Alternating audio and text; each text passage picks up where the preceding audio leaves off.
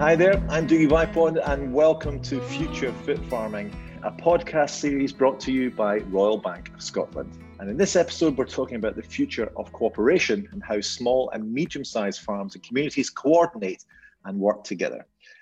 Today, I have three expert guests to discuss this with me. First up, we have Andy McDonald from Savills, which provides a range of specialist management and consultancy services to food and farming businesses, delivering practical support and guidance in this constantly changing industry. Andy, how are you doing? Really good, thanks, Dougie. Thanks for inviting me as well.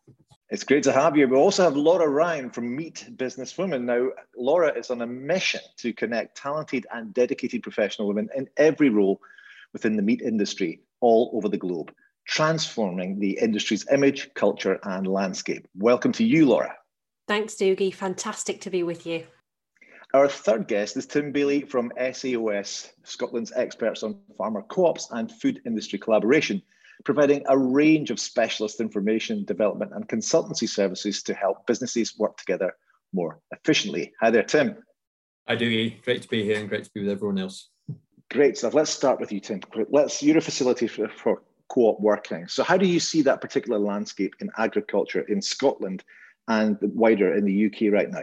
I would say in terms of the Scottish landscape, the cooperation landscape is looking pretty good, actually. I mean, one of probably the biggest challenge we've had within the kind of the cooperative sector has been that it's frankly not been very good at selling itself. And, you know, within Scotland, about a third of agricultural turnover is actually generated through co-ops, which is great, you know, across all kind of key sectors. And so, you know, there's a great footprint and kind of talk about it being kind of the engine room, you know, of kind of Scottish agriculture. In terms of in the rest of the UK, the level of sort of cooperation is lower, and sort of colleagues look across the border with a degree of kind of jealousy, really. But, you know, again, there's great outputs, and ultimately, as we'll talk about later, there's great opportunities for co-ops to help both agriculture and the food industry and the policymakers deliver what they need. Absolutely. And Andy, from a property and consultancy point of view, how do you see that landscape? I think, as you said in your intro, Dougie, that there's a lot of things changing in food and farming and the landscape today. And that brings challenges, but it brings opportunities. And I think there's quite a lot of informal cooperation going on as well between different types of farmers, as well as the more formal joint venture type arrangements, contract farming, share farming, right up to full formal co-ops, as Tim was mentioning earlier. So I think there's likely to be more interest in it. We're certainly seeing that it's a growing area in both formal and informal cooperation. Laura, you run a different kind of co-op, bringing women together in the meat industry. So tell me about the idea in the first place, how you went about setting it up, and since you have that value of networking, because you're all around the world now, aren't you? Yeah, great question. Thank you. So it really started, I fell into the meat industry by total accident 20 years ago. And as a kid, I didn't even like going in the butcher's shop. So having a career in the meat industry wasn't one that I thought, yeah, that's definitely what I'm going to do. But absolutely loved it and love the passion, challenge, pace, everything that the industry brings. But as I guess my career got more senior, I was realising I was the only woman in the room. And when I would chat to my mates on a weekend over a G&T, they would say, working in the meat industry sounds awful. What are you doing that for? So there was a bit of a perfect storm of actually, we've got a talent pipeline issue and a reputation issue. So Meat Businesswomen was born 6 years ago. And now we're operational in UK, Ireland, Australia, New Zealand, and launching in Canada later this year. So it brings women together and guys as well, but predominantly women in a pre-competitive space. And we are a membership organisation now, so we've got big corporates that are part of our organisation, and individuals too can join. They get monthly masterclasses, mentoring, and just actually a space where we can network. Unfortunately, networking can always feel like a bit of a cherry on top of the cake, whereas we know it's always who you know, not necessarily what you know. And particularly for women, networking isn't always carved out as part of your day job. So yeah, Meat Businesswomen's on a mission to do that and ultimately attract talent into the meat industry and retain it as well. Our latest figures show only 5% of CEOs in the meat industry are female. So we're keen to get more to the top. Absolutely. And let's stay with you, Lauren, and chat about, this post-Brexit world, we're still in early days and we're never quite sure exactly, how it's going to develop. But do you think this is an opportunity for networking and co-ops to come together and really sort of push that brand UK around the world? I think it is. I think it's really interesting as well. There was a fascinating article in The Grocer recently talking very much around this point about Brand UK and looking at Brand UK domestically, and the fact that some brands are taking the Union flag off pack because it's seen as overly patriotic. And I know for export markets, we like to talk about Brand UK. For some of that, that's fine. But I guess as a marketeer at heart, we can't just rely on country of origin alone. We need to know, is it better quality? Is it better service? What is it that's underpinning that beyond country of origin? So I think there's a huge opportunity, but I think sometimes we can just defer to thinking, well, that's where it comes from and it's going to be better. And that's not always the case. And we're dealing across all categories, but particularly in meat, in a very competitive market. But I think pre-competitively, particularly around sustainability, and we know we've got COP26 coming up later this year in Scotland, we need to come together, and Brand UK can play a strong part in that.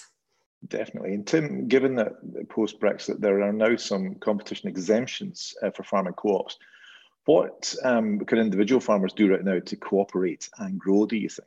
Firstly, there's an element of, look back at their own business and see, what their business ambitions are, what their, I suppose, vision is of where there is in the future. And, maybe come back to some of it where, Laura's just been talking about market opportunities.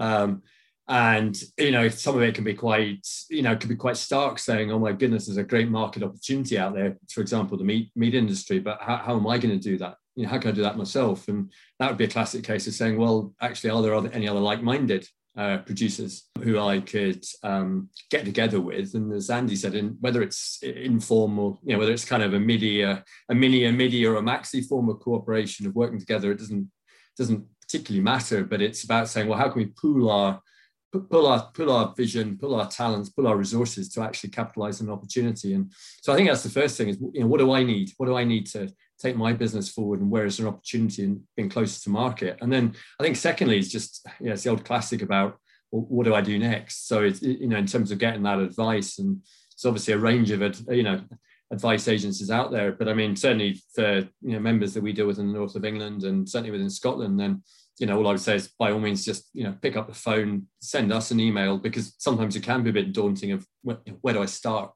and trying to over-egg, trying to overcomplicate it. And the first thing is take it back to basics. If you got a business plan, and if in terms of how you want to take things forward, and then cooperation is the means to that end. It's not the end in itself.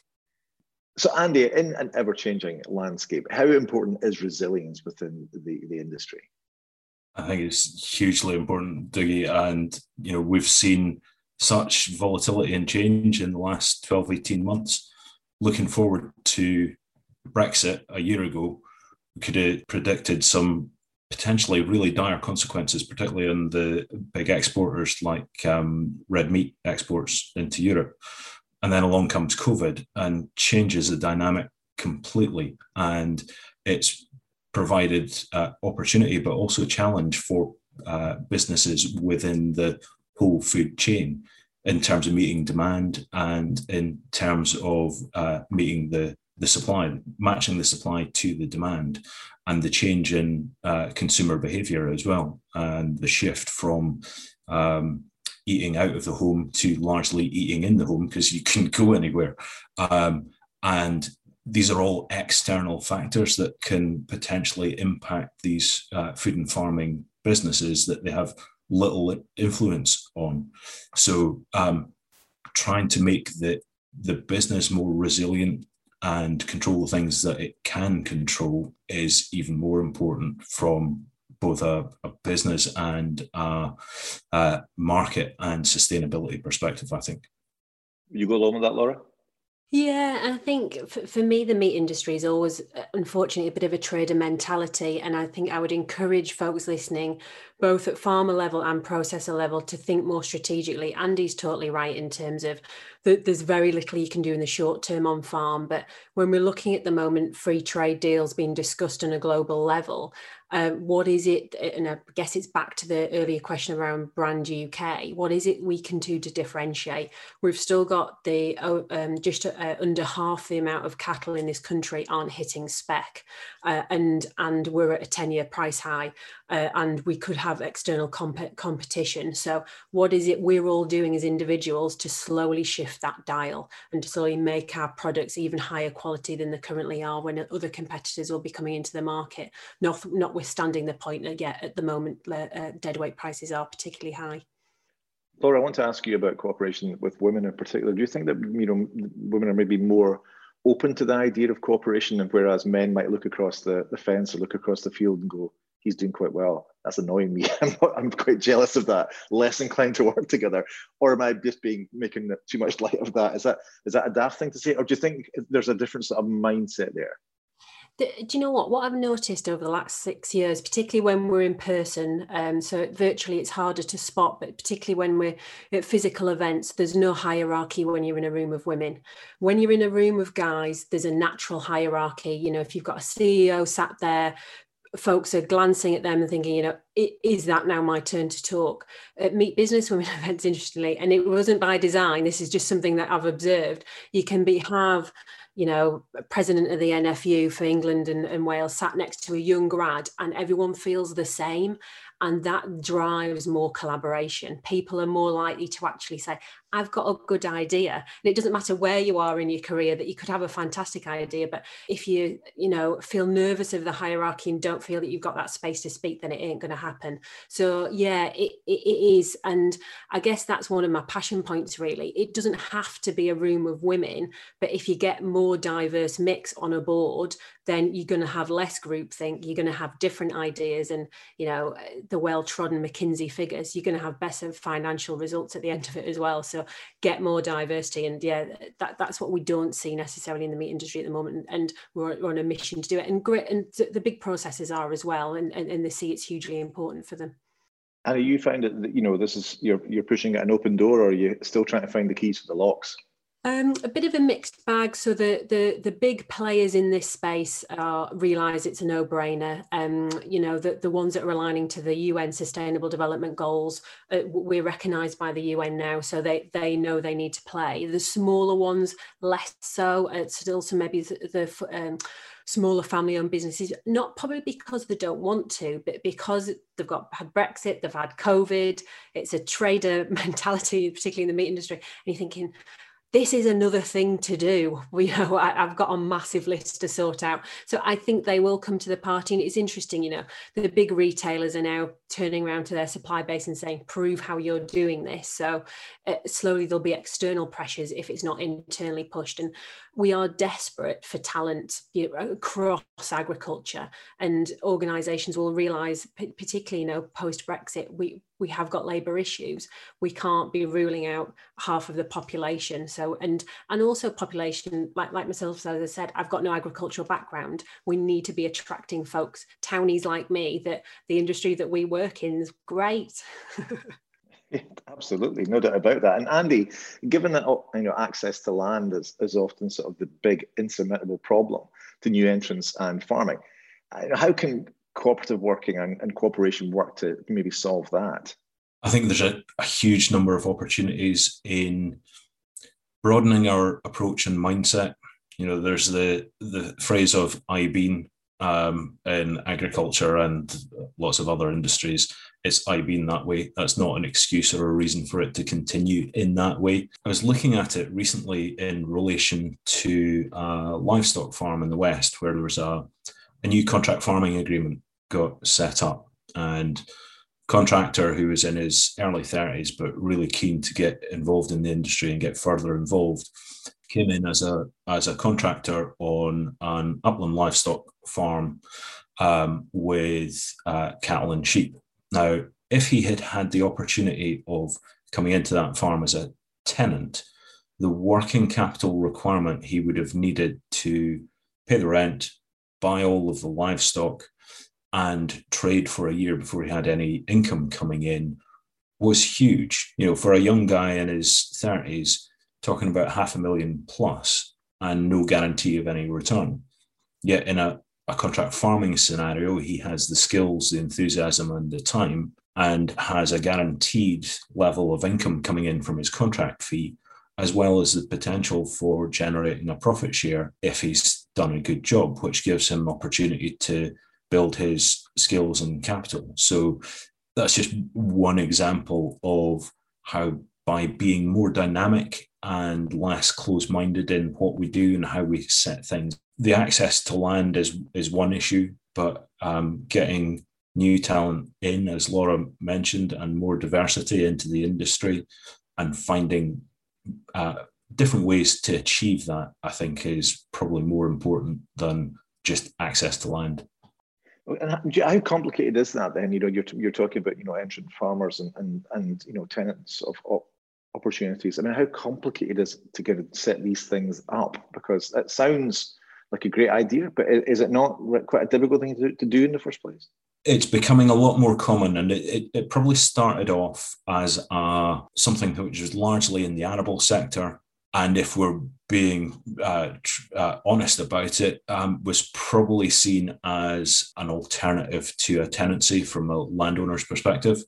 And there were tenancies in disguise. That is much less so the case now.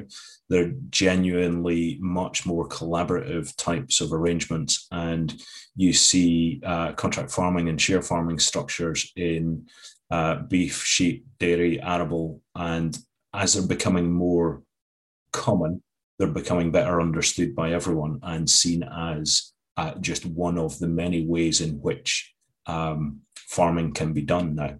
Because it is becoming more widely known and widely accepted, people understand it more. But it needn't necessarily be contract farming. It could be just informal machinery sharing. And again, if you think outside the farm gate and within even a sector, you could have, for example, a beef farmer and a dairy farmer sharing grassland machinery. If you had two dairy farmers, they'd both be wanting the mower and the forager on the same day. They'd both be wanting to go now. But if the beef farmer's doing a single cut in July and the dairy farmer's doing 2 or 3 cuts that don't coincide, they can cooperate and collaborate with machinery and labour, and for reduced cost and increased benefit to both.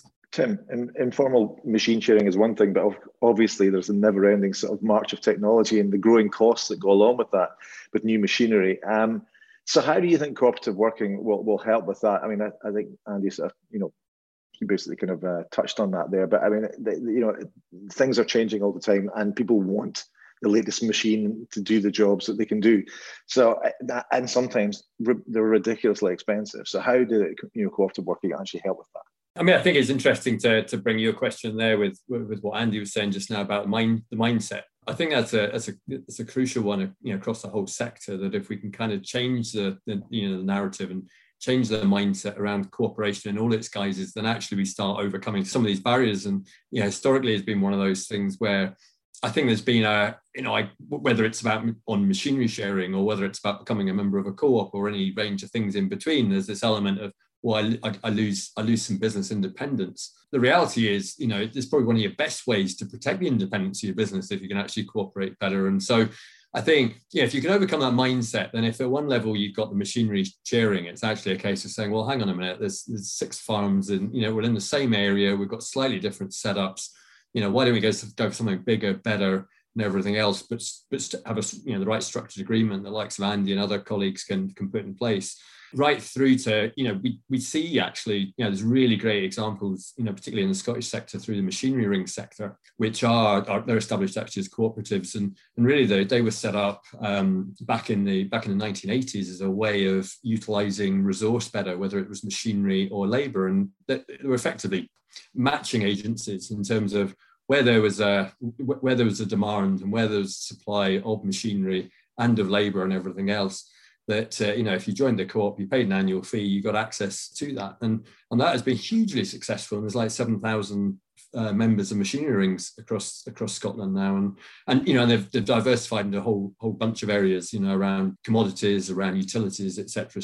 So I think that's a low cost way of actually getting access to the biggest, the quickest, the strongest stuff as well. And I think also the other thing with technology, some of it's not actually that expensive, but you don't know what you don't know, sort of thing. And we've been doing a bit of work around the use of digital sensors on real-time sensing in farming. It's not actually very expensive, but people sort of think, well, what's that involved? How's that? What do I do? So we're trying to move on to the next stage of saying, well, actually, if a few of you get together, you kind of pool your access to it, pool your investment. Actually, you can try it together at a low cost. But ultimately, it comes back to, you can take the horse to water, but we'll only drink if we overcome this mindset.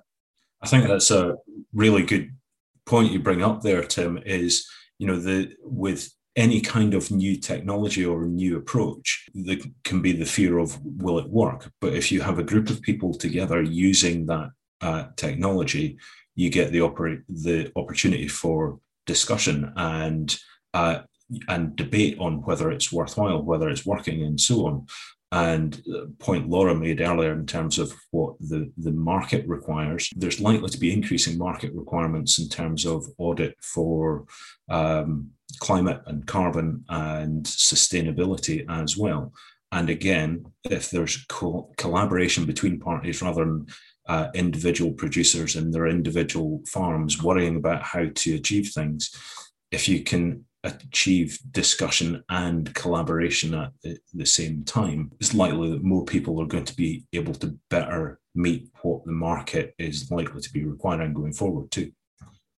Absolutely. Well, Laura, I want to talk to you about Meet Businesswomen, because you set that up back in 2015, so been going for 6 years now. Could you give me a sense of some tangible successes in cooperative working you've had through since setting up the organisation? Yeah, I think, and it's hard just to pinpoint one, to be honest with you, because every time that we bring our groups together, there is individual connections that are made. So that can be small things like friendships, which is, again, powerful on its own, and then through to business connections. I guess when I reflect on our journey, for me, it was getting the phone call from the United Nations back in 2019, thinking, they said to me, we don't normally ring anyone up, but we've seen what you're doing. We think you're achieving the Sustainable Development Goals for the global meat industry around gender equality. Will you come out and speak to us? So I didn't need long to think about that. I said, yeah, of course I will. So went out to speak to them. So that was huge. And then I guess one of the milestones that we set ourselves as well was to have raise our credibility, not only on an intergovernmental level, and we're doing a lot with the UN this year actually, but also we had Royal Highness, the Princess Royal, speak at our event back in 2019 as well. She's closely affiliated to the meat industry, and it just gave that sort of cementing that, yeah, we're on a path here. And for corporates that were looking at us thinking, should we get involved? I think that helped to add weight to that. And then also industry royalty, we had Temple Grandin speak at that same event too. So I think we've spent probably 4 years just raising awareness of what we're doing. And then the last 2 in particular, and I have to admit, through the pandemic, it's pushed us harder, quicker to get digital. That was always our plan, but because we're across so many different time zones and the barriers to entry now, everyone's just so used to Zoom and Teams, it's easy. It has allowed us to pull our community together more effectively. And then I guess the final thing that I would mention is we've just launched a global campaign called She Looks Like Me. The meat industry is totally faceless, and we now want to show the different roles that exist and the different folks that are doing those roles in the meat industry. And that'll help us, regardless of gender, that the meat industry is a positive one. Every single day there's negativity about the meat industry, and we need a counter narrative. So yeah, there's loads, and I won't take up your whole podcast, Doogie, talking about them, but yeah, they would be my 3. No, I've happily listened to every one of them. It's amazing, it's great, and I get really excited by what you're doing. It's fantastic and long overdue actually, and I wish you all the very best. So let's finish with you, Laura, because we'll hear from everyone, but I'll ask this question. Let's look forward now. What do organisations like yours then need to see to ensure cooperative working can enable farming to be future fit?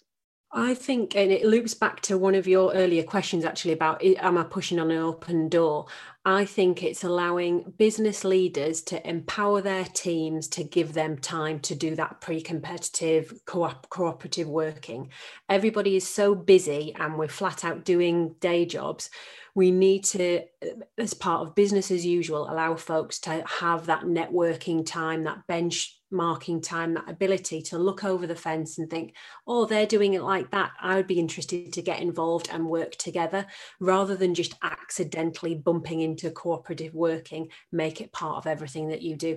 Be that Meet Business Women or be that other groups, they're out there, but spend the time to connect and having that sign off from the top to allow folks to do that. And if you're a business owner, I guess, listening to this, then it's a no-brainer. Just do it. Absolutely. And for you, Andy, what about from your point of view? I think there's so many different opportunities, but I think the single biggest thing comes back to that mindset thing and thinking beyond the farm gate and beyond the farm boundary. I think we will see increasing challenges from marketplace, from climate, and from the market requirements as well. And there are so many of them that farmers have no control over whatsoever, but they do have control over their own businesses and potentially collaboration with other businesses. And if we can think outside the farm gate and the farm boundary, for example, the QMS guys running a monitor farm on collaboration between livestock farm and an animal farm, there's so much joint benefit that is likely to come forward that is going to make our entire industry more resilient. And to look back to some of the things that Laura was mentioning as well, thinking about what the marketplace is and what the market requirements are, and that just relying on a flag on a label isn't enough. We have to be able to clearly demonstrate quality. It depends on mindset and outlook, and in some ways you could look at the next few years as really challenging, but the other way to look at it is really exciting and lots of opportunities. And I think that's the way that it really is. There's so many opportunities out there. And Tim, how do you see the future, and what would you need to help you keep doing what you're doing? I mean, I think I'd reiterate what both Laura and Andy have said there, that we've had kind of 12, 18 months of a lot of torment being thrown at us. There's been a lot of negativity being thrown about certain parts of the agricultural industry. But let's go back to the basics. That we've got a rising global population. Despite everything that's being thrown at it, there's still a rising demand for protein, but in a sustainable way. So the underlying drivers that underpin UK agriculture, and the UK food industry are still there. But ultimately, if we want to capitalize on those market opportunities, if we want to demonstrate the sustainability credentials, so to take Laura's point, we go beyond just putting a flag on a product. If we want to help the agricultural industry to adapt to what will be a reducing level of agricultural support, if we want to be able to invest in new technology, then the reality is that, the only way we can do that is by working better together and cooperating in some way, shape, or form. So the drivers are good for our industry, but we can only capitalize on them by cooperating better. In terms of what, and I think it's more interesting areas around, the value around natural capital, for example, and also around data, an opportunity for farmers to literally get together and better hold the data they've all collectively got, because that's going to be a big value play down the line. So in terms of what would help us achieve that, I guess, would be, I suppose, firstly, is quite a basic one, is actually get rid of some barriers or potential barriers that exist for cooperative working. And sometimes that's about trying to access grants, even access lending, because there's still a lack of awareness, particularly about cooperative structures. And you're not registered through Companies House, for example, so you don't exist. Therefore, you're not eligible for a grant. Well, yeah, but you're a still limited company. You're just registered through a different agency, the FCA. So that's quite a simple one. I think it's about supportive grant regimes. So there's been a process in place for 30 years in the fruit and veg industry called the Producer Organisation Scheme, and that gets producers to work together to a common programme with a number of outputs, including environmental improvement, and that is match funded. So for every pound that the group of producers put in, there's a pound in support. So that encourages cooperative working and positive outputs and forward thinking and closer to market. And then it's also about if there's access to grants to help incentivize people to access those by working together, so there's more bang for buck. Really, I'm very much a glass half full. Apart from when my glass is half empty, but. Tim, thanks to you, and thanks to all my guests on Future Fit Farming, brought to you by the Royal Bank of Scotland. In the next episode, I'll be talking to 4 more guests on the topic of mental health and farming. To find more up-to-date agriculture and other business content, search NatWest Business Hub /agriculture.